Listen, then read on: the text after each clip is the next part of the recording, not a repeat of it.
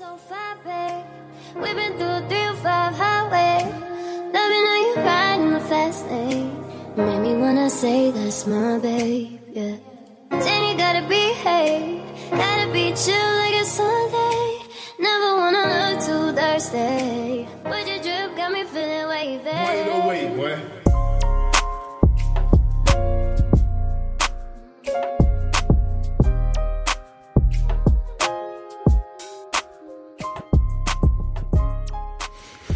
Yes, yeah. Culture Communication and we are back again, min brother. Tjabba! Hur mår du, min broder? Fantastiskt, jag vill att jag är redo. Sov till 5 minuter innan podden, basically. Ja, jag blir så när man vaknar 5 på morgonen, vet du. Ja, välkommen till min värld. Ja. Hur känns det när, och vakna när du vanligtvis brukar gå och lägga dig? Inte människor, jag vet inte vad ni håller på med. Jag är trött på er allihopa. Vi föredrar natt. Natten är bra. Ugglor, let's go.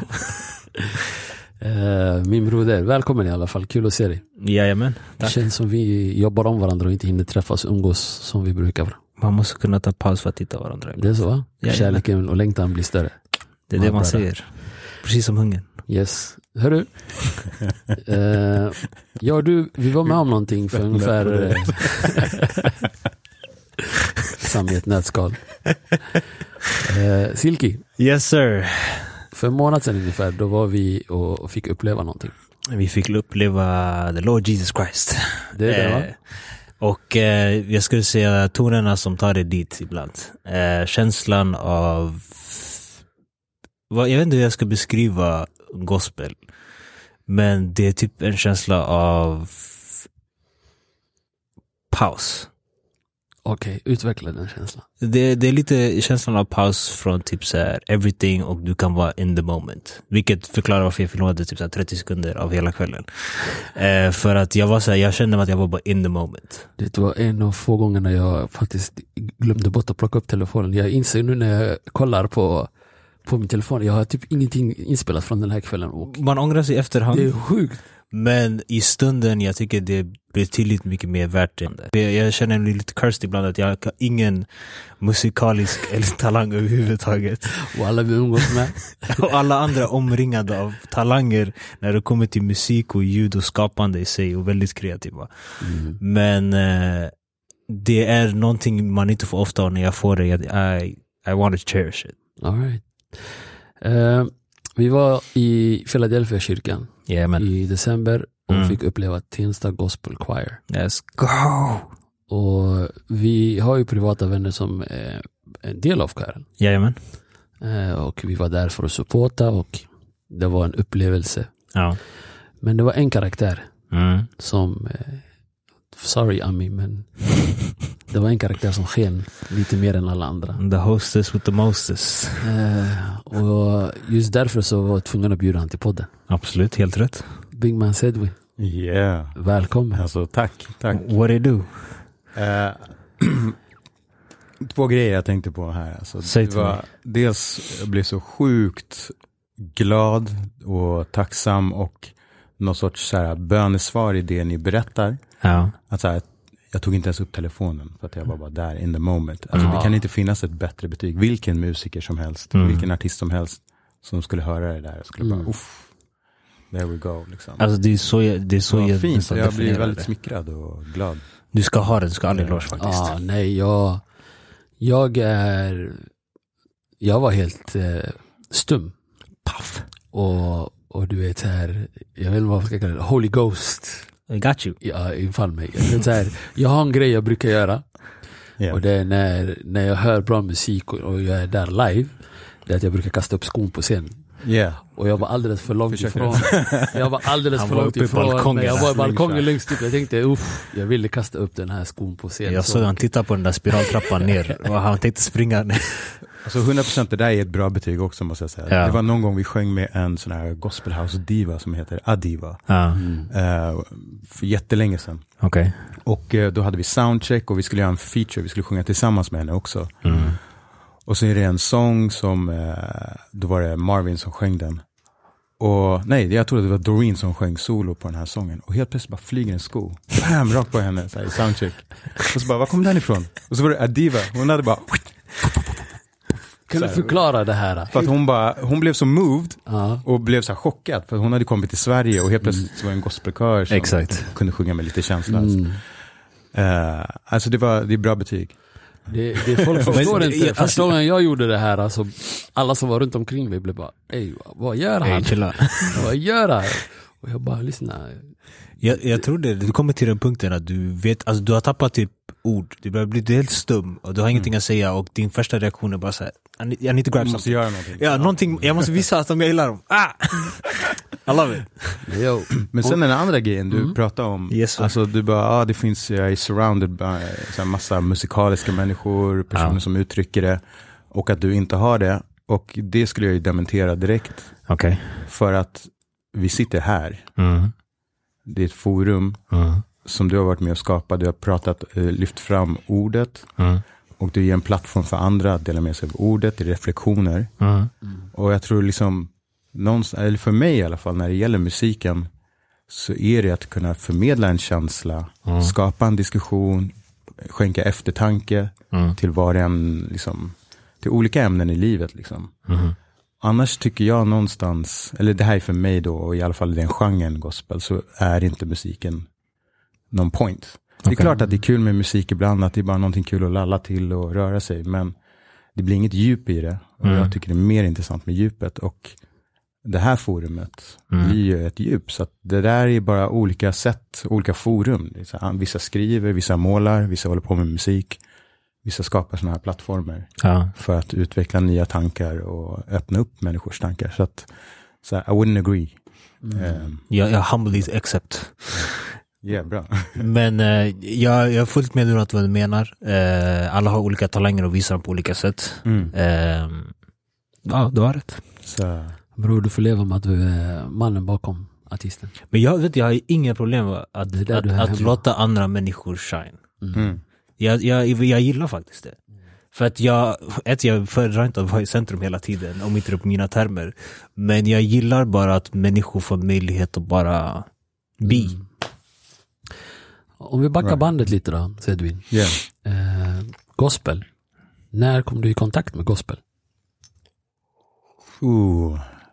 Jag tror jag var 16 år. 16-17 år. Och det var min klasskamrat som vet att jag tycker om musik. Han diggar musik också. Och han var så här, du måste haka på ut till Tensta. Så det är en nystartad kör. Så jag var så här, vi går ut och checkar läget liksom. Kommer dit och det var bara världens surr och brus i kyrkan. Det var typ 15-20 ungdomar i min ålder, vår ålder då. Och det bara var så mycket flams liksom. Och så ser jag så här, mitt i den här ringen vid pianot så är det Michelle, körledaren. Och sen så bara liksom försökte jag grab attention, bara ropa och skrek, bara, nu får vi sätta oss och koncentrera oss liksom. Och så sitter jag i den här ringen liksom och vet inte riktigt vad det är för någonting. Jag tror inte jag var bekant med gospelmusik överhuvudtaget då, men jag lyssnade jättemycket på hiphop och R&B och hela den grejen. Och sen så började vi sjunga massa olika låtar. Jag kunde inte sjunga alltså. Oj. Det tog mig kanske 3 månader att hitta en ton. Damn. Men jag fångades väldigt mycket av hela den här viben. Det var liksom, man var inte en stranger och man var liksom inte udda där liksom. Alla var udda. Men och folk såg ut som jag. Och det var en sån så här öppen glädje som jag tyckte var så nice. Man kunde bara uttrycka sig. Man kunde säga konstiga saker och man behöver inte vara så här sharp shot liksom. 0 prestation. Men sen så blev jag verkligen hooked av musiken också. Och för det var liksom, det var ju ett groove som var, alltså svänget, beatsen och allting i låtarna, det påminner väldigt mycket om R&B och hiphop. Och det var ju just då det släpptes en skiva med Kirk Franklin. Så way back, där han hade tagit in jättemycket influenser från liksom contemporary hiphop och R&B. Så att det var ju helt i linje med vad jag annars lyssnar på. Den enda skillnaden är att det fanns budskap som var lite djupare där. Förstod du det direkt då? Nej, alltså för mig, det var så här, jag var ju väldigt nyfiken på andlighet och tro, och jag är från Sri Lanka och där är det stora i buddhismen. Liksom. Min mamma är katolik och pappa hindu. Men jag fascinerades väldigt mycket för buddhismen då också. Jag hade till och med kontaktat någon sorts liksom buddhistisk skola i Thailand. De hade skeppat 2 stora pallar med litteratur till mitt gymnasium. Okay. Det är klart jag fick bästa betyg i religion. Men jag var intresserad, men det är andligheten. Men då minns jag att det så här, vi sjöng hela tiden om Jesus liksom. Och jag hade ingen aning. Då antar jag att alltså den katolska sidan hemma inte var dominant. Nej, den var inte så närvarande. Okay. Det är inte alls liksom. Jag tror att det var liksom grejen med mina föräldrar kom till Sverige, jag tror att de var för busy med assimileringen, du vet så här. Kanske, jag vet inte. Jag har inte pratat med dem om det där, men men sen är det också att båda föräldrarna är av olika liksom tro. Så jag var bara on my own där. Det var ingen religion som liksom styrde hushållet så där. Okay. Så du växte inte upp med det i alla fall? Nej. Okay. Men alltså min tro kom ju genom det här. Alltså att jag var nyfiken. Jag lyssnade lite extra noga under gudstjänsterna. Så vad handlar det här texterna om? Men sen också måste jag säga att det är inte ordet som är det starkaste som har berört mig och fått mig att komma till tro, utan det har varit det här rummet. Dels kören, för den känslan jag fick, den känslan av tillhörighet, den utveckling jag fick och de vännerna jag fick, det var i kören och det var under kyrkans tak. Alla församlingsmedlemmar som jag träffade, de var så varma, öppna, och det var under kyrkans tak. Sen så såg jag att de hade liksom så här dagverksamheter för tidigare missbrukare. Det var under kyrkans tak. Och liksom allting som Tensta kyrkan gjorde, det var så vackra grejer. Och då för mig blir det kopplat till tron och religionen. Så här, aha, det är så här. This is what it is to be. Det är så här man kan, this is what it is to be Christian liksom. Och sen så läste jag det också såklart och hade många samtal med pastorn, för jag var nyfiken. Jag tyckte det var rätt mäktigt. Det är en grej som jag kommer ihåg, det var väldigt tidigt när jag hade den här diskussionen. För då var jag så här, jag är inte kristen och sådär. Och så ställde jag, kanske var 18, något sånt där. Och så bara frågade pastorn, jag bara, hur kommer sig att så här, då var 50 Cent the big thing liksom.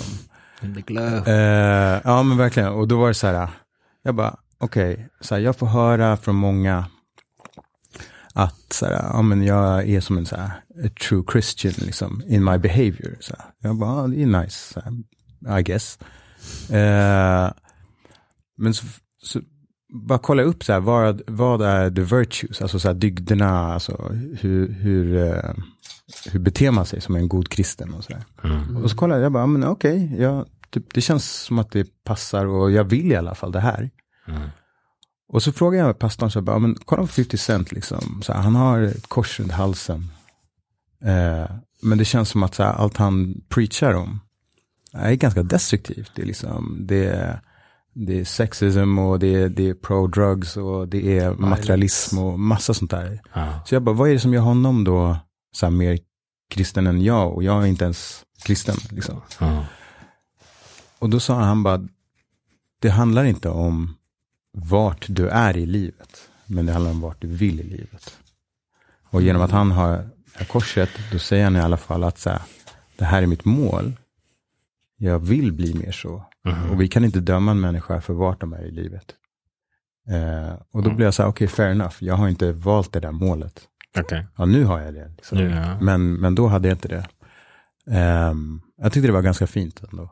Så har du nu, känner du att du let Jesus in your heart? Om jag har det? Aha. Ja, alltså det är min stora idol. Liksom. Det det är klart att jag tar råd från allt från vänner till föräldrarna till terapeuter och sådär. Men jag kan känna att det mest rock solid råden jag får, det är genom Jesus budskap. Okay. Och den kommer både i ord och i spirit liksom. Och jag vågar jag vill lita mycket på vad som finns i spirit inuti. Okay. Det är någonting som jag tror att så här, Gud vi är medfött i oss. Alltså, om man tar så här små barn som inte har upplevt allt för tunga trauman när de är 2-3 år sådär. De är så himla pure. Alltså jag har 2 döttrar. Och det är också så när man börjar prata om jag läste en bok om den heter Godnattsagor för rebelltjejer. Okay. Och det är en bok med bara massa kvinnliga förebilder som har gjort så här stora grejer. Och det var så jobbigt så ställde de frågan så men hur kommer sig att man inte fick rösta liksom? Och då ska jag säga till henne så här, nej men det fick man inte förr i tiden för kvinnor fick inte det. Och det är intressant information. Men samtidigt, jag tänker så här, jag vill att den här naiviteten ska vara så länge som ska finnas där. Det ska vara självklart att du som tjej kan göra vad du vill. Och då ska inte jag börja läxa upp henne om att det inte går. Och berätta att så här, det gick inte då och du ska passa dig. Samma sak med vänner till mig vars föräldrar som är invandrare så säger bara så du vet, du kommer ha det skittufft i Sverige när det växer upp. Då blir det skittufft. För många. Ja. För att det är det de förväntar sig, det är det de ser hela tiden. Ja. Mina föräldrar gjorde inte det. Utan det var bara grinda, kör liksom. Känner du att du blev förvarnad för samhället du stötte på? Jag är glad att jag inte var förvarnad. Är det så? Ja, det är det jag säger. Alltså jag tror att det hade påverkat mig negativt om jag skulle bli matad av att världen är crap och alla är emot dig.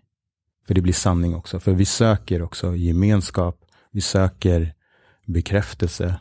Det ligger i vår natur, tror jag. Det tror jag definitivt.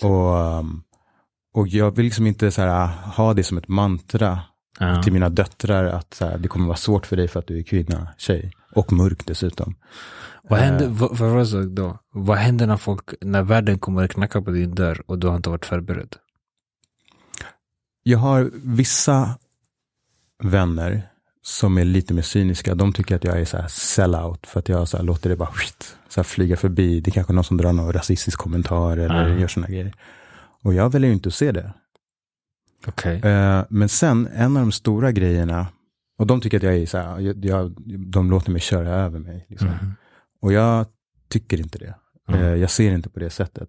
För att för mig någonstans så har jag fått styrkan hemifrån. Och kanske genom tro, jag vet inte, men att min etnicitet är en icke-fråga. När jag kommer in för dig själv eller för alla andra? För mig själv. Okay. Men det är det som är grejen. Det är jag som bestämmer det. När jag kliver in i ett rum och det är en icke-fråga, då är det väldigt svårt för andra att göra det till en fråga som är aktuell. Och då spelar jag dum, kan man säga. Och det går liksom inte så här, då vill de säga, fast, men det är ju för att du är, och jag bara, vadå, för att jag är mörk eller? Det skulle du inte våga säga.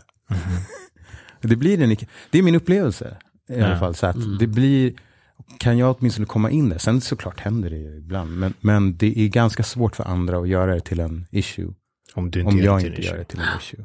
Ja, jag har en fråga dock, för det är någonting som du sa till mig, du vet, när du upptäckte musiken och Kirk Franklin släppte det här albumet. Och det påminner dig om musik som du redan lyssnade på med hiphop och R&B. Yeah.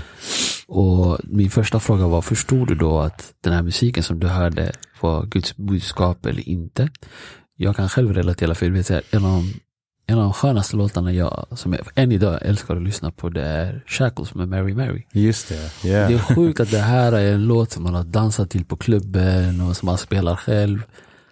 Och nu när man tänker till, det är en gospel-låt och det är actually praising God. Och så många och efter det kommer my back. Förstår du? Det är kontrasten. Men det ligger någonstans en kraft i musik som för mig som satt och lyssnade på er till exempel på Philadelphia kyrkan, jag är muslim. Och jag satt där och drogs med i kraften av ljudet. Men det som inspirerade mig mest, det var pausen. Just det, ja. Alltså hur du integrerar med publiken och det du försöker förmedla. Då satt jag och tänkte en tanke, det var så här: hur ser det ut när de har rehearsals eller när ni sitter och träffas? Alltså det du försöker förmedla till publiken måste någonstans också bli förankrat med din kör.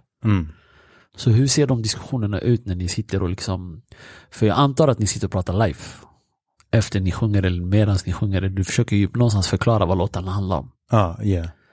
Har ni de här diskussionerna, kören sinsemellan? Alltså det var, alltså dels vill jag också lägga till att jag tror ju också väldigt mycket på alltså energin i musik och de som skapar, att du kan förmedla berättelser utan ord såklart liksom. Och det är någonting man bara känner, det är svårt att förklara liksom. Men en duktig musiker kan verkligen skapa harmonier och den där energin som kommer i det, vill man vara cynisk om det så skulle man kalla det bara för manipulation och liksom så här, ja men jag vet att jag gör musiken på det här sättet, lägger ackorden så här, så kommer det bli en liksom, man vet att det finns någonting i det kollektiva, det finns en kraft och man kan så här spela med det och manipulera eller man ska kalla det. Men jag vill ändå tro att så här, kommer det från en good place med en god intention så, eller jag tror också att det är the Holy Spirit som kommer. Det är en kraft. Jag minns en gång, det här var jättelänge sedan, så hade vi en sång som vi jobbade med. Och vi övade och då gjorde vi liksom rent tekniskt så här, nu ska vi försöka sätta allting, bra timing och det är massa sådana här termer, crescenden och diminuenden och allt vad det är liksom. Så här, försöker jobba med den tekniskt och jag bara, jag får inte till det liksom, det låter inget bra. Och sen samlade jag mig mod liksom att så här, men nej, nu ska vi prata om det. För jag har aldrig velat prata tro, andlighet. Trots att jag var ledare. För jag har alltid känt så här, vem är jag? Så här, jag har inte gått någon teologiutbildning eller jag har inte läst hela Bibeln. Och så här, vem är jag ska sätta ord i Guds mun? Så här, säga vad någonting betyder. Så jag har inte vågat göra det. Jag har inte vågat ta den platsen liksom. Men då tog jag mig mod. Och så bara, men vänta, vi stannar här. Kan vi under en repetition så bara, kan vi inte bara prata om den här sången, så, vad den betyder. Och då tog jag fram ett citat från Bibeln som hade inspirerat mig, som jag kunde koppla till den här sången. Så jag var så här, ja men för mig så tänker jag på det här. Och så berättade jag min reflektion av hur jag kopplar det till den här sången. Sen blev det en diskussion, ett samtal. För jag var så här, any reflections? Och så blev det ett samtal. Och det här samtalet höll på i 1 timme. Jättemånga pratade. Några hade några så här life confessions. Så här, jag går igenom en jättetuff period. Och den här sången har hjälpt mig då. Och det var olika, vad man kan kalla för vittnesbörder liksom, kring den här sången. Och då blev det så intressant så att för dig betydde det kanske ingenting. Men så fick du höra någon annan berätta om den.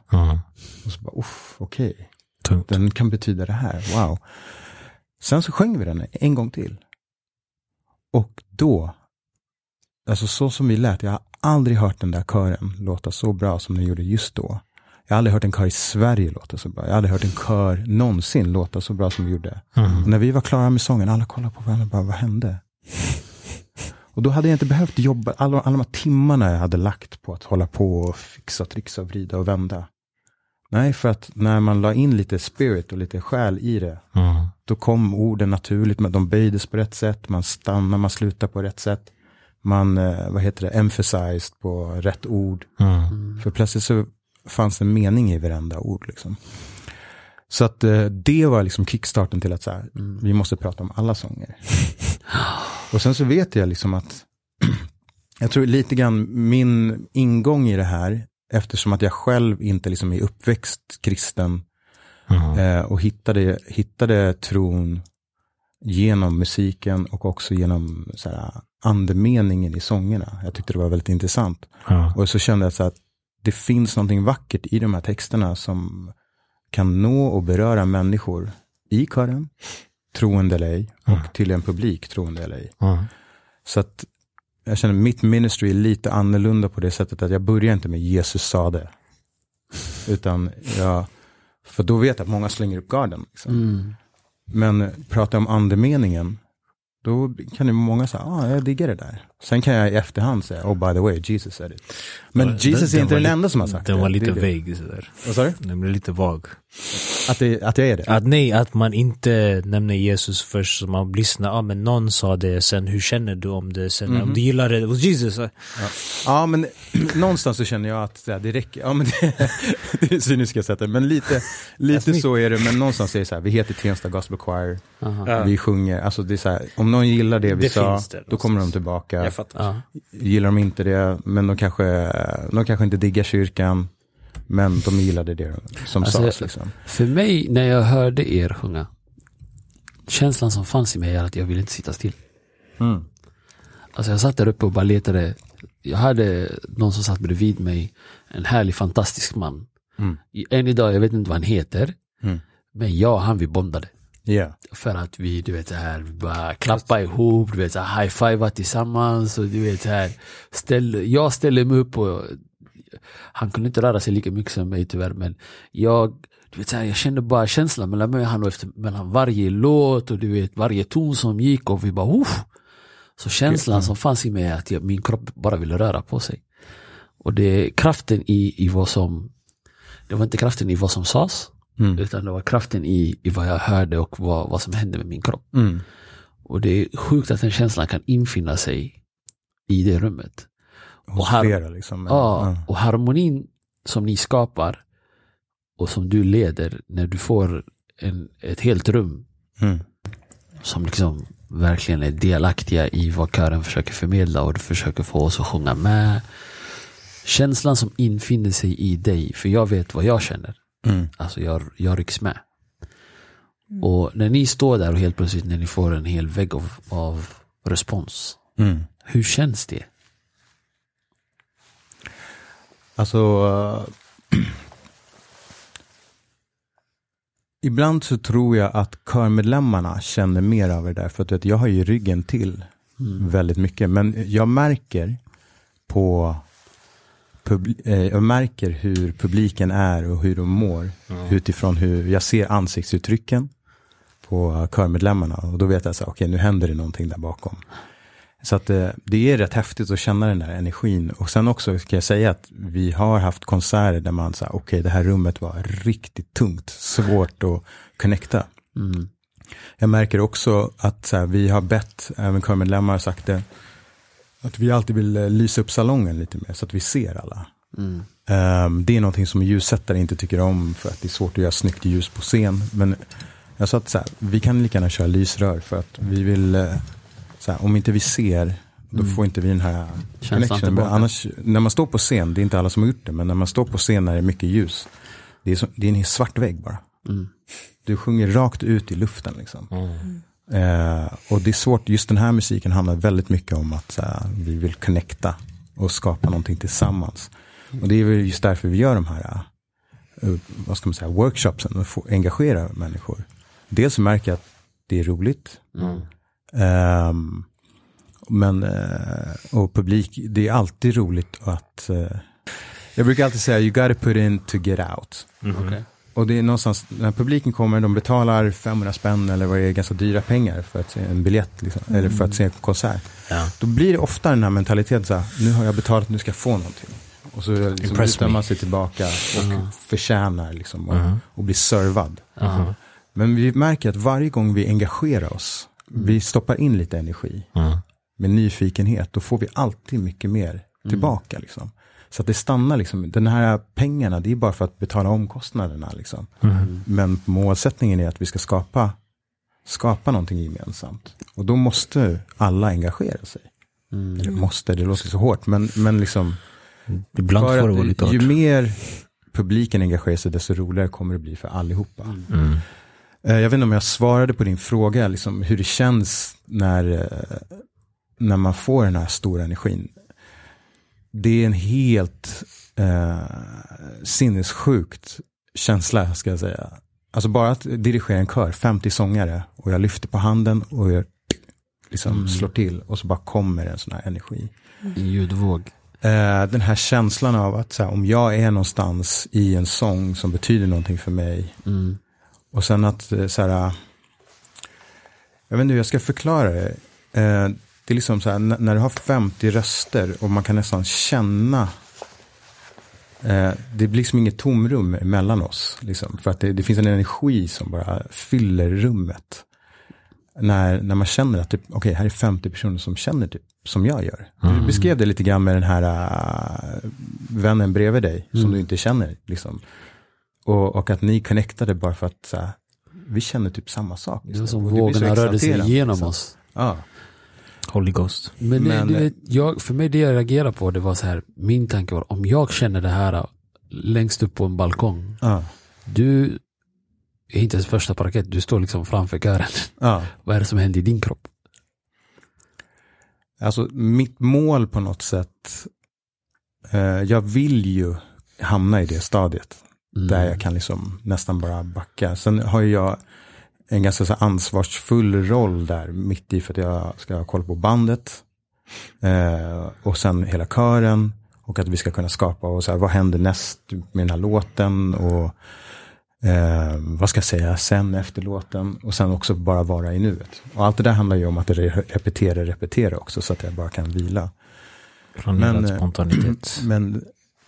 Men det är, jag tror att jag har gjort det så pass många gånger så att det går ganska fort för mig att bara finnas där i nuet och vara i musiken, i skapandet. Men det finns inget jobbigare än när jag bara går upp i huvudet och bara tänker så här, för nu är det någonting knas, eller nu hör inte den, eller någonting sånt där. Du är så fokuserad på så mycket mer än bara själva kören.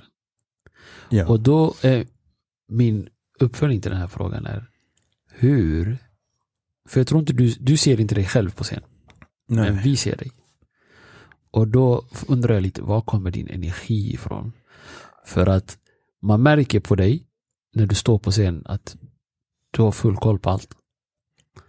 Alltså minsta lilla vink du gör med handen, och vem som ska sjunga när och var. Och det är för mig som ledarskapet, det är det jag vill komma fram till. Det är så här, jag håller på med basket till exempel, och jag vet att om jag ritar upp den här perfekta playen, för att jag vet att just den spelaren vill jag ska skjuta och sätta skottet, då vet jag vad som händer när det sker, men också när det misslyckas. Men också vägen dit. Så vägen till att du kommer till att någon har tagit den där tonen som man bara, där satt den. Eller om du känner till exempel att han levererar inte det här solot just nu. Han är inte riktigt där. Vad gör du för att få igång den energin när du är väl på plats? Hur funkar ditt ledarskap? Alltså det är, när vi är på scen så, alltså på repetitionerna då övar vi ju mycket liksom, och då plockar man isär en låt i olika liksom delar. Då är det A, B, C, D, E-delen, och då ska vi ha järnkoll på det. Men så stannar vi där. Och på scen så är det rätt mycket improvisation. Och jag känner att den är jätteviktig, för att när vi har om vi skulle ha gjort ett set liksom, så här ska det vara från början, eller som det är med basket, det är bara så här vi ska spela. Då är man inte öppen för att fånga rummet. För de som är där. Och jag kan också tänka, jag skriver ingen manus, utan jag har ju några så här grundbultar av saker jag skulle vilja prata om. Men ibland så händer det någonting i rummet. Och om man inte fångar in rummet och publiken och den energin, då blir det ingen connection, utan då gör ju vi bara en föreställning, punkt, och sen tack och hej. Men det har inte skapats någon relation, det har inte skapats en connection helt enkelt, och det är den jag tycker är viktig. Så det är rätt mycket improvisation när vi är på scenen. Är det för att ni har planerat så pass mycket i förtid att du kan nästan förlita dig på att åtminstone de vet sin del, sen det är för mig att bara styra in in i det sista. Ja, jag blir så här, nu tar vi den här en gång till. Vi kör den en gång till. För nu är det så himla, nu är det så vibe här just nu. Exakt. Så vi stannar här. Exakt. Och vi gör det. Och Den här planerad spontaniteten. Ja, men det kan man säga. Sen ska jag säga att vi har sinnessjukt grymma musiker. Lyssna. Snubben som spelade pianot till vänster om dig. Jag vet inte vad han heter. Ja, Alfonso. My brother. Alltså Orien eller? Nej, han spelade Keys. själva Keys. Bruv. Jag kände av hans vibe hela vägen på andra sidan. Alfonso Loveless. Han är från Houston. Och han är vad man kallar så här, musical director i en församling i Houston. Och det är typ 5000 i den församlingen. Så det är som Philadelphia kyrkan varje söndag. Alltså for real. Halleluja. Varje söndag klockan 9, 11 och 13 liksom. Så det är ju värsta produktionerna. Men han är helt galen alltså. Nej, men bandet var fantastiskt och hela auran på scenen var... Jag kan inte sätta ord på känslan som infann sig. Och du vet såhär, jag gillar de här moments där du bara säger break it down. Och du vet såhär, och det blir nästan tyst men inte tyst. Och man jag vet inte, för mig som älskar musik generellt, när någon säger break it down och man förstår vad det betyder, då tycker man okej, det är in the moment right now. Ja, nu händer någonting. Nu är det någonting som är på väg och då blir jag perfekt, du vet så här, per automatik jag bara okej, what's going on? Och så hör man någonting och så bara du vet så här, man börjar slå folk runt omkring sig. Det är helt sjukt att hålla på och lyssna på det här. Det blir som man blir bara så här helt dränkt med. Alltså problemet är nästan, det är lite som, vad var det Kanye sa? Han bara, my worst regret är att jag aldrig kommer kunna se mig själv live. Och jag tänker det måste nästan vara så för typ artister överlag. Alltså även du som dirigerar hela grejen. Att du kommer inte någonsin kunna se dig själv jag live. önskar Fattar du vad jag menar? Se dig själv från mina ögon.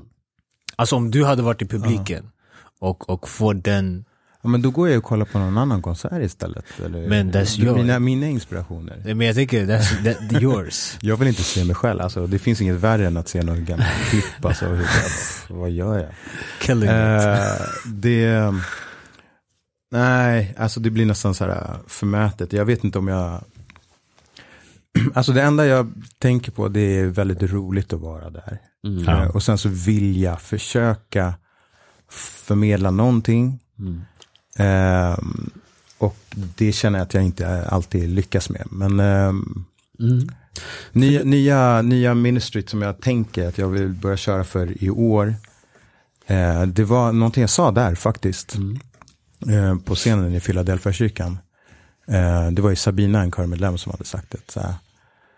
Det var inför en julkonsert vi höll på att planera. Och så här. Och hon sa att det viktiga är inte vad som är på bordet, utan vilka vi har runt bordet. Och jag tycker att den där var så skarp, för att vi fokuserar väldigt mycket på så här, hur ska julbordet vara om man firar jul. Men det här går att ta med sig i alla sammanhang. På arbetsplatsen. Det är så här, det spelar ingen roll vad som är på, vi kommer lösa det där. Det viktiga är att vi har ett bra team runt bordet. Vilka har jag runt bordet? Jag tänker mycket på så här, vilka vänner man har runt omkring sig. Det är det viktigaste. Vilka är runt bordet? Det spelar ingen roll vad vi gör. Ni vet ju, alltså min erfarenhet, en av de roligaste stunderna jag kan ha med mina kompisar, det är inte när vi är på klubben. Det är när vi sitter på pendeltåget på väg till. Eller på väg ifrån. Eller på väg ifrån. Det spelar liksom ingen roll. Vad heter det? För det är bara massa noise liksom, annars. Liksom.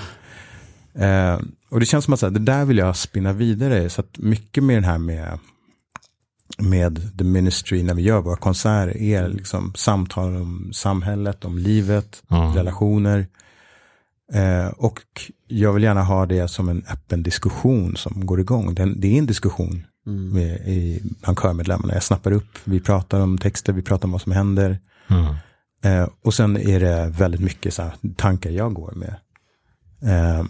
Det har jag märkt när jag har lyssnat sen på. Så jag bara okej. Jag höll på att deala med massa saker då. Därför jag tar upp det på scenen liksom. Så det är så här självterapi liksom. Men är inte det vad ministry är? Alltså jag känner att alla präster, alltså folk som överlag är på scen och pratar till sin congregation brukar ta saker från deras privata liv. Jag har alla självhjälpsböcker och det är alla. Men det är sån här, du har en publik. Om Murre nu undrade någonting var förra avsnittet. Han kommer till sin publik. Han kommer till sin omgivning. Det är ändå hans, om inte det här är en trygg plats även för dig, det är en trygg plats även för skaparen. Och jag tänker att det är väl samma sak för dig när du är på kyrkan. Att men jag har tänkt, jag har grubblat, bla bla bla. Vad tycker vi? Vad känner vi? Har ni åsikter? Tänker jag fel? Tänker jag rätt? Hur kan jag lösa problemen? Hur kan jag bara lyssna?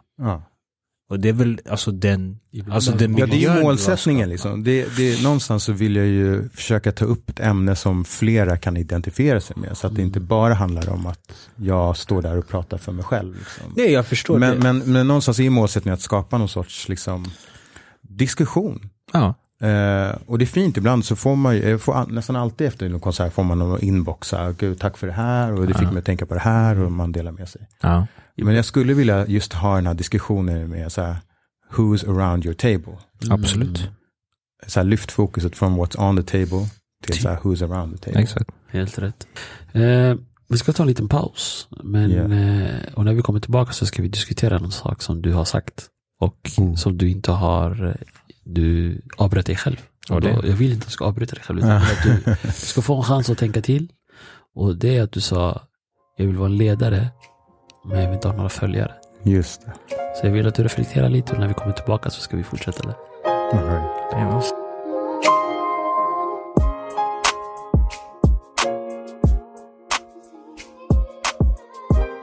Yes, ja. Då är vi tillbaka lite här från pausen. Tjenixen. Vi lämnade podden med en fråga där du sa, det är 2 saker som jag fastnade på när jag lyssnade på ditt sommarprat. Och det var 1, du är konflikträdd. Och det är jätteintressant för mig som en ledare själv. Hur är man konflikträdd när du någonstans är det liksom 50 andra åsikter som står framför dig. Men samtidigt också där du säger att jag vill vara en ledare, men jag vill inte ha några följare. Och du avbröt dig själv i sommarpratet. Och du utvecklade den till den här tanken. Gjorde jag det? Jag fastnade lite för det, och då tänkte jag okej, någonstans har du ju reflekterat över det här. Alltså tidigare så pratade vi om, eller jag nämnde det, att så att i början när jag höll på med kören, att prata om texterna. För det är så här, det är kristna budskap i de här. Och att så här, eller bara så här, jag vet att jag är i en ledarposition. Jag är i kyrkan, det är en kör, det är massa körmedlemmar. Och jag blir så här, vem är jag att prata om tro och andlighet? För att det känns som att jag kommer sätta ord i Guds mun. Jag kan inte säga, det här är vad Gud vill. Det här är Guds vilja liksom. Jag kan känna att det finns många preachers out there som någonstans i retoriken så blir det så det tas emot, att så här, okej, det här är sanningen. Det här är exakt vad Gud vill. Och det känner jag kan bli förminskande av Gud. Och jag tror väldigt mycket på att var och en som söker och vill ha en starkare connection med Gud behöver göra den resan själv. Sen så kan det finnas preachers, vänner, böcker, allt möjligt som kan guida dig, hjälpa dig att hitta. Men jag vet att många gånger så vill vi bara, när vi känner oss frustrerade, bara så här, säg bara vad jag ska göra. Eller säg bara vad jag ska tycka. För jag orkar inte liksom ta ställning till allting hela tiden. Och hela samhället bygger på det. Och det finns en poäng med att liksom, vi har politiker som så här, jag har ett förtroende för dig. Led bara. För jag kan inte ta de här besluten. Jag måste tänka på maten till mina barn. Jag måste tänka på jobbet och betala mina räkningar och ha lite kul ibland också. Känner du dig Ska overwhelmed? jag ta så här beslut? Det är därför vi har kravmärkning också. Liksom. Då kan vi lita på det. Liksom. Och det är så gör vi ju med, liksom, med pastorer eller i gemenskaper. Vi lämnar över ett förtroende till en ledare. Och det är väl det där förtroendet som jag tycker är läskigt. Va? Vem ska jag leda dig? Gör att du typ känner någon press. Jag känner jättemycket press på det. Så här. För jag vill inte missbruka någons förtroende. Jag själv söker. Jag har inte alla svar. Jag har inga svar. När jag hör dig säga så låter du bara som en person som jag vill ska leda mig ännu mer. Ja, men det, kanske jag kan säga, alltså det kanske är det bästa svaret man kan ge när någon ställer en fråga. Jag vet inte. Alltså, men däremot så ska vi ta reda på det tillsammans. Då blir det en gemenskap i det. Och så bara, kan det vara så här, kan det vara så här, vad känns bra för dig? Och så får jag samma fråga. Då får jag också känna efter. Så att det kanske är ett bra. Jag har faktiskt ändrat lite grann på så här, vad är bra ledarskap? Och så, eller vad är funktionen som ledare? Och då är jag inne på att en bra ledare är egentligen en moderator. Eller som en ordförande i ett möte liksom. Den har inga svar. Utan den hjälper alla att reflektera. Hitta sin path. Och bidra liksom till ett diskussion. Du slänger dina tankar, men då kan jag ge dig några minuter. Sen känner jag så här, okej, men om du ska fortsätta nu, då finns ingen chans för Murad att prata. Så att då klipper jag dig där. Och så släpper jag in Murad. Och sen så ligger det massa tankar här på bordet. Och sen så får man ta det som känns bra. Och så går man därifrån. Det är kanske det som är bra ledarskap. Att man låter alla dela sina tankar. Eller känslor eller sin sång. Liksom. Jag ska dela med mig någonting som jag ställer frågan till medlemmar i kören. En del av dem där frågan jag ställde egentligen är, vad betyder kören för dig? Och vad är det som gör att du är med? Gud vad intressant. En av svaren jag fick var, kören är allt för mig. Det räddade mig ur en väldigt mörk period i mitt liv. När jag knappt kom ur sängen, men måndagar längtade jag till att få sjunga ut mina känslor när jag en gång i tiden inte kunde uttrycka dem med ord. Och bland runt fantastiska människor, det är min fristad. Vi har inte bara roligt, men jag lär mig så mycket av alla där, samt Sedvins vision som alltid tar oss framåt och tar oss vidare. Så någonstans så... Hur känns det att höra för dig? Ja, det är lite bölig. Ja, det känns så sjukt fint att få vara en del av det. Liksom. Att så här, tänka att jag får finnas i ett rum som kan betyda så mycket för någon annan. Liksom. Inte bara du har skapat det rummet. Alltså jag kan inte säga att jag har skapat det. Där igen. Alltså, så du har bidragit till det? Jag har bidragit till det. Okay. Det har jag. Och jag visst tog du över från någon annan, eller hur? Precis. Det var Michel som startade. Sen så var det också en körledare som heter Kåre som har drivit det i 4 år. Och sen så klev jag in. Jag tog över efter Kåre. Och sen så har det funnits några sådana här ledare som har kommit in korta sekvenser liksom. Men sen så var det 2005 när jag var klar med universitetet, då kom jag tillbaka. Och så körde jag sen dess liksom. Det jag tycker är jättevackert med eran kör, det är att du vet, så här, vanligtvis när man ser en stor kör, du vet så här, tenorer där, de där och de där, och du vet så här, det ska vara så strikt, eller så har jag min upplevelse tidigare. Och så nu så ser du vet så här, alla sektioner, de lever i sin egen värld. Och du vet så här, alla har roligt.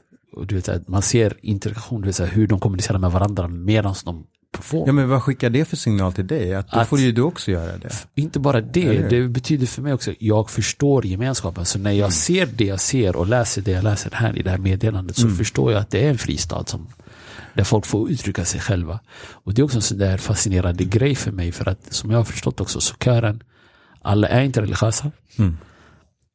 Det finns till och med folk som har helt andra religioner. Men någonstans är alla inkluderade. Och för oss, du vet här, gospel har alltid varit förankrat med kristendom och kyrkan. Och... Men grejen är att för mig är det fortfarande. Okay. Om man ska prata om religion liksom, och tro. För att det här som du berättar nu. Liksom. Och då... och jag har hört det från några andra sagt samma sak. Liksom, det har betytt väldigt mycket. Men troende eller ej, så... En gång så var det liksom med kraften, med inspiration från Gud. Så togs initiativet att bygga en kyrka. Okay. I Tensta kyrkan då byggdes liksom.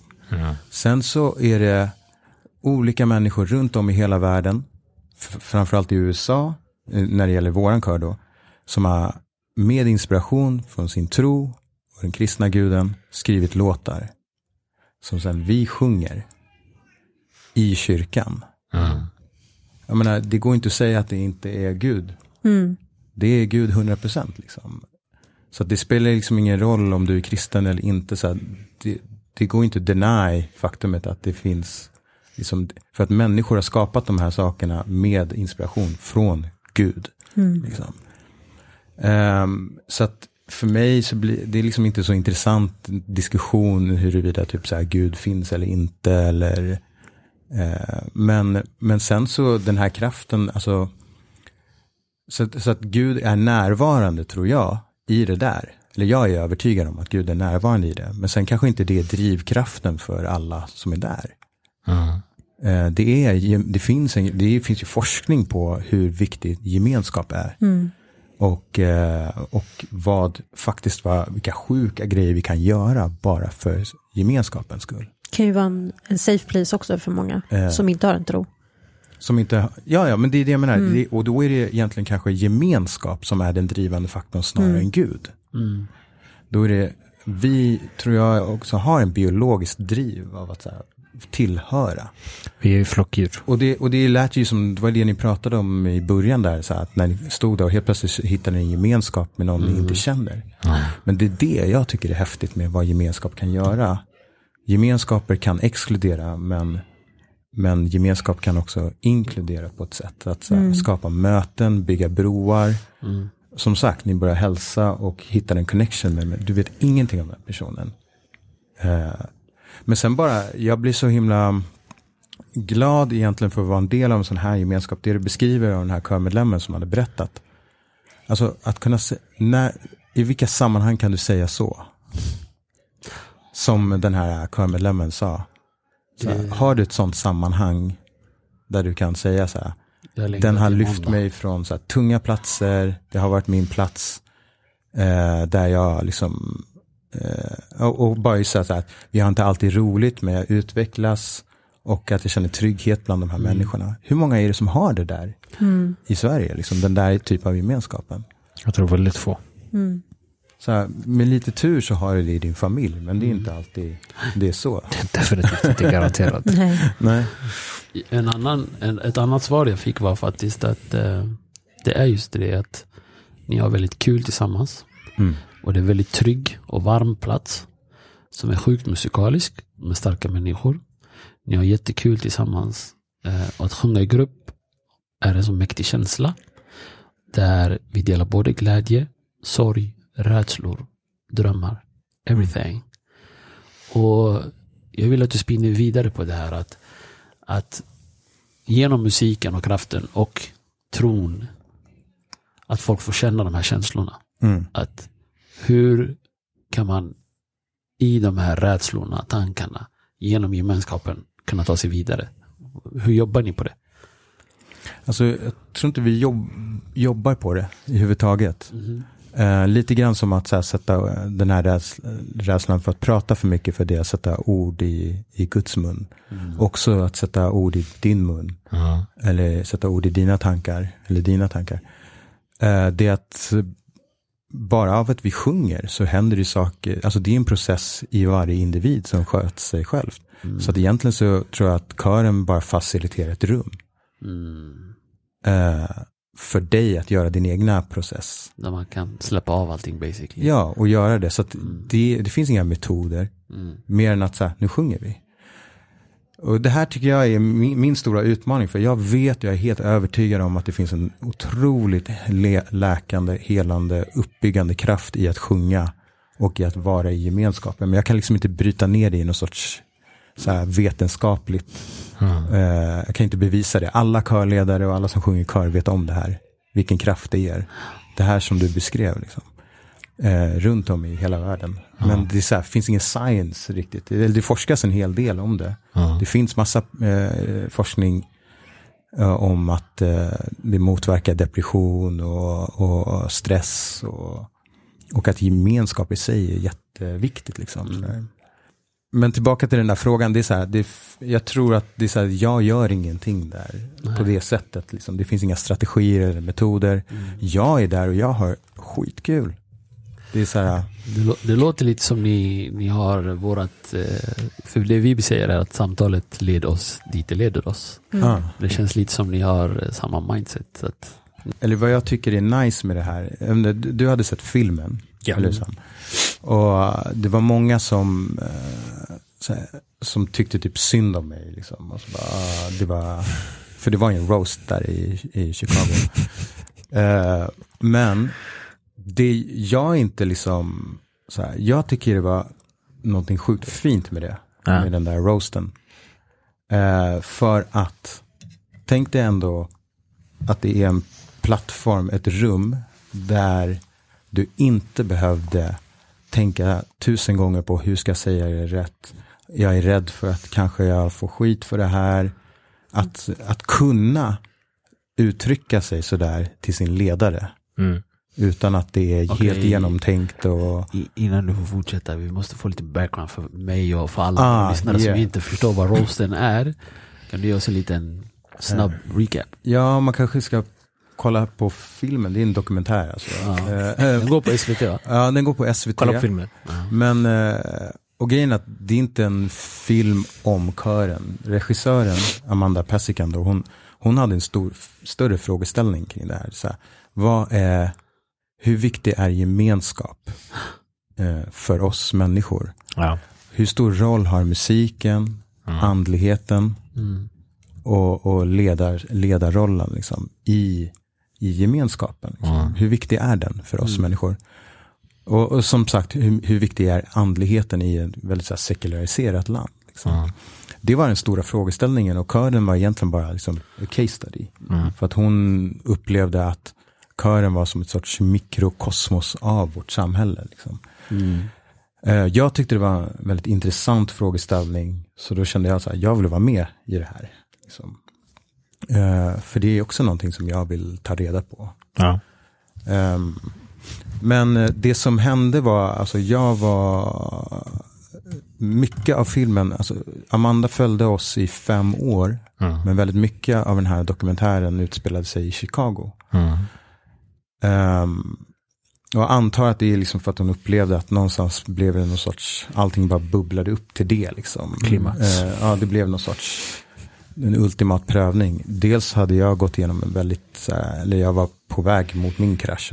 Jag hade en tung period, så mitt ledarskap var inte så himla, jag var ganska manisk i mitt ledarskap, och det påverkade mycket gruppen liksom. Sen att vi åker för första gången till på en sån här resa i 10 dagar tillsammans, det har vi aldrig gjort förut. Det är också en prövning för alla individer liksom. Och det också lyfter fram väldigt mycket, för det finns ingen escape därifrån. Du kan inte dra hem sen. Nej. Vill du lära dig någonting om någon res med den personen, då får du... Ja, det är det liksom. Och det prövar en själv också. Så mycket av ens egna så här, sidor man kanske inte, som man bearbetar i vardagen liksom. Så här, att jag tror vi alla blir prövade att behöva umgås och komma överens med någon vi inte tycker om, kanske på arbetsplatsen eller hemma i familjen. Men då finns alltid något sätt att så här, komma därifrån. Och, men sen också att vara trött och allt vad det är. Hur som helst, det hade liksom ackumulerats ganska mycket frustration, delvis bara i gruppen i sig, för att vi var tillsammans så mycket. Men sen så fanns det en massa saker som var underliggande kring mitt ledarskap. Och sen så blev det någon sorts sjuk typ masspsykos som ingen kan ta ansvar för. Det bara blev en energi i luften under en eftermiddag där vi hade ett samtal. Jag hade planerat med den här resan, jag hade velat att vi varje dag skulle på morgonen samlas och prata om kvällen innan. För att vi hade väldigt mycket olika möten med olika församlingar, och vissa församlingar kanske inte alls, vi har samma typ av så här livsåskådning som de. Liksom. Men sen också att vi är i en stor grupp, då det kan vara bra att få liksom ventilera. Men vi fick inte den chansen. Vi hade liksom inte ett sånt rum att göra det. Så att det blev liksom ett snack. Och då blev det så här väldigt mycket uttryck om besvikelse kring mitt ledarskap. Eller det yttrade sig så. Jag kan uppleva att så här, mycket av det här handlar inte om mitt ledarskap. Utan det handlar om annan frustration som lades på mig. Och det är ganska tacksamt att ha en ledare liksom, som man kan skylla på. Peka fingret. Men det jag tyckte var fint är så att i många så här, det där skulle aldrig hända i en sekt liksom. Nej. För man skulle aldrig ifrågasätta ledaren liksom, på det sättet. Och jag tycker det var väldigt fint att det var ett rum där man kunde få vara trött, ledsen, arg, säga dumheter. Och sen så liksom kunde vi ändå vara tillsammans. Och vi är en kör nu, vi är mycket starkare gemenskap nu också. Och det tror jag är tack vare den prövningen. Och jag tror liksom det enda stället man kan hitta det där är ju i sin familj, om man har tur liksom. För där kan man vara så här dum och slänga igen dörren och vara skitarg, och sen så kommer man ut och så är det som ingenting har hänt liksom, ett tag senare. Det finns väldigt mycket headroom för att kunna vara sig själv, förhoppningsvis.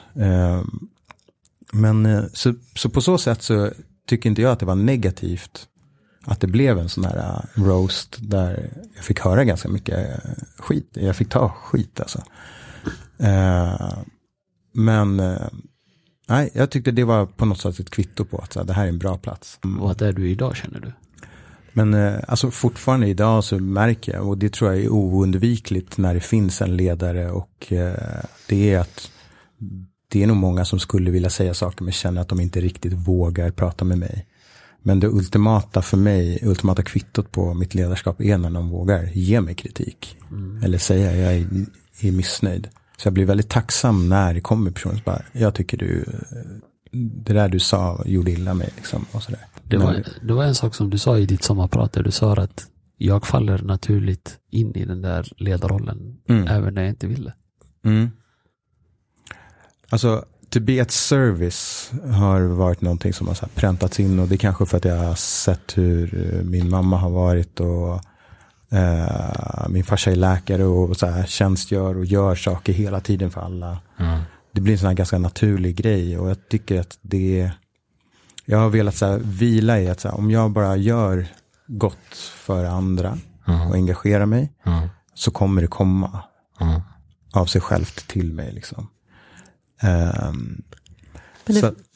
Nej, förlåt. Jag ska låta dig prata klart. Nej, jag tror. Hoppa in. En fråga, för det var en ganska känslofylld resa ni gjorde till Chicago. Hur var dynamiken efter? För jag vet att du var borta ett år efter resan, eller hur? Ja. Hur mottogs du när du kom tillbaka efter ett år? Ja, just det. Det var ju nästan som en sorts arbetsträning när jag skulle komma tillbaka. Jag kom tillbaka så här lite grann. Det var ett gäng fina körmedlemmar som höll i det. 4 stycken som så här ledde kören under tiden jag var borta. Men inga gigs och sådana grejer. Men det var ganska många, jag tror det bara var typ så 10-15 som var där på måndagarna liksom. Men jag kände dels en ganska stor så här, ödmjukhet från alla. Alltså vissa skämdes ju ganska mycket. Och sen så var det bara en allmän förståelse för vad jag hade gått igenom också. För att det var inte USA-resan som var grejen för min del. Nej. Så där var det ganska mycket så här compassion, alltså omtanke och som jag fick. Och sen så var det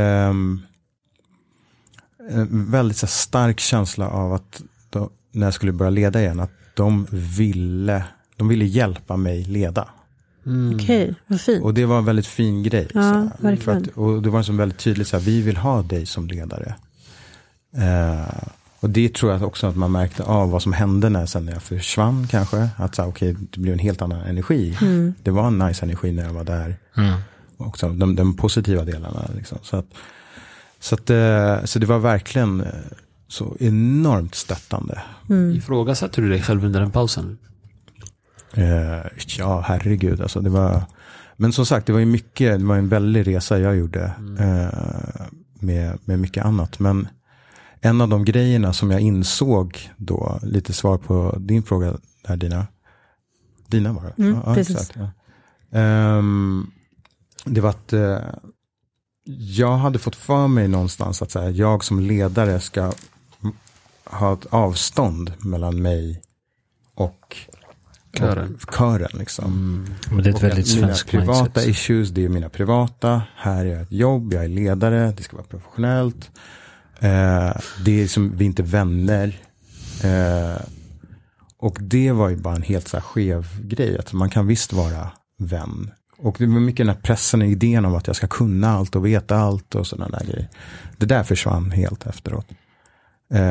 Och nu så blir det när jag möter körmedlemmar som mina vänner och equals liksom. Och jag behöver inte kunna allt.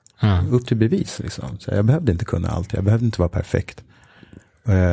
Och att hela gemenskapen i kören ville att jag skulle vara där. Med mina tillkortakommanden. Det var väldigt skönt att få. Och det tror jag gör att jag blir en bättre ledare då liksom. Det är ändå ett jobb du har. Ja. Trots att det är liksom ett jobb, känner du att du kan känna samma känsla som övriga körmedlemmar kan, att de kan komma dit och känna liksom en safe place, trots att det ändå är ett jobb? 100%. Alltså. Och grejen är att det är så här, jag kanske skulle nog kalla det för en roll snarare än ett jobb. För att det här är ju ideellt. Liksom. Jag får lite intäkter när vi gör spelningar, men annars så är det bara... Jag gör det för min självbevarelsedrift. Jag är först där och jag är sist därifrån. Varje måndag liksom. Och jag har styrt om hela mitt liv. Så mina barn är med sin mamma en extra dag i veckan så att jag kan vara där liksom. Så det var ett familjemöte om det där liksom. Men för mig det är så här, det är alltid, jag kan inte föreställa mig vem jag skulle vara utan det. Det är en ganska läskig tanke också. Och en fin tanke. Men det är, herregud, det är så här, snart om några dagar är jag 42. Va? Och jag har varit där i sedan 97. Va? Det här chockar mig mer än din ålder. jag brukar få det reaktionen själv när jag säger att jag slås 40, men du, shit, damn, bro. Ja, det är bra. Jag fick en fråga någon gång. What's your skin routine? Jag tycker det är kul att få åldras också. Jag är spänd på det. Mina barn retar mig om mitt gråhår och jag bara längtar till att jag har ett helt helgrått skägg. Alltså. Vis. Jag tänker, vi har inte touchat på den här. Du har en minut, toucha vad du vill. Okej, nej men...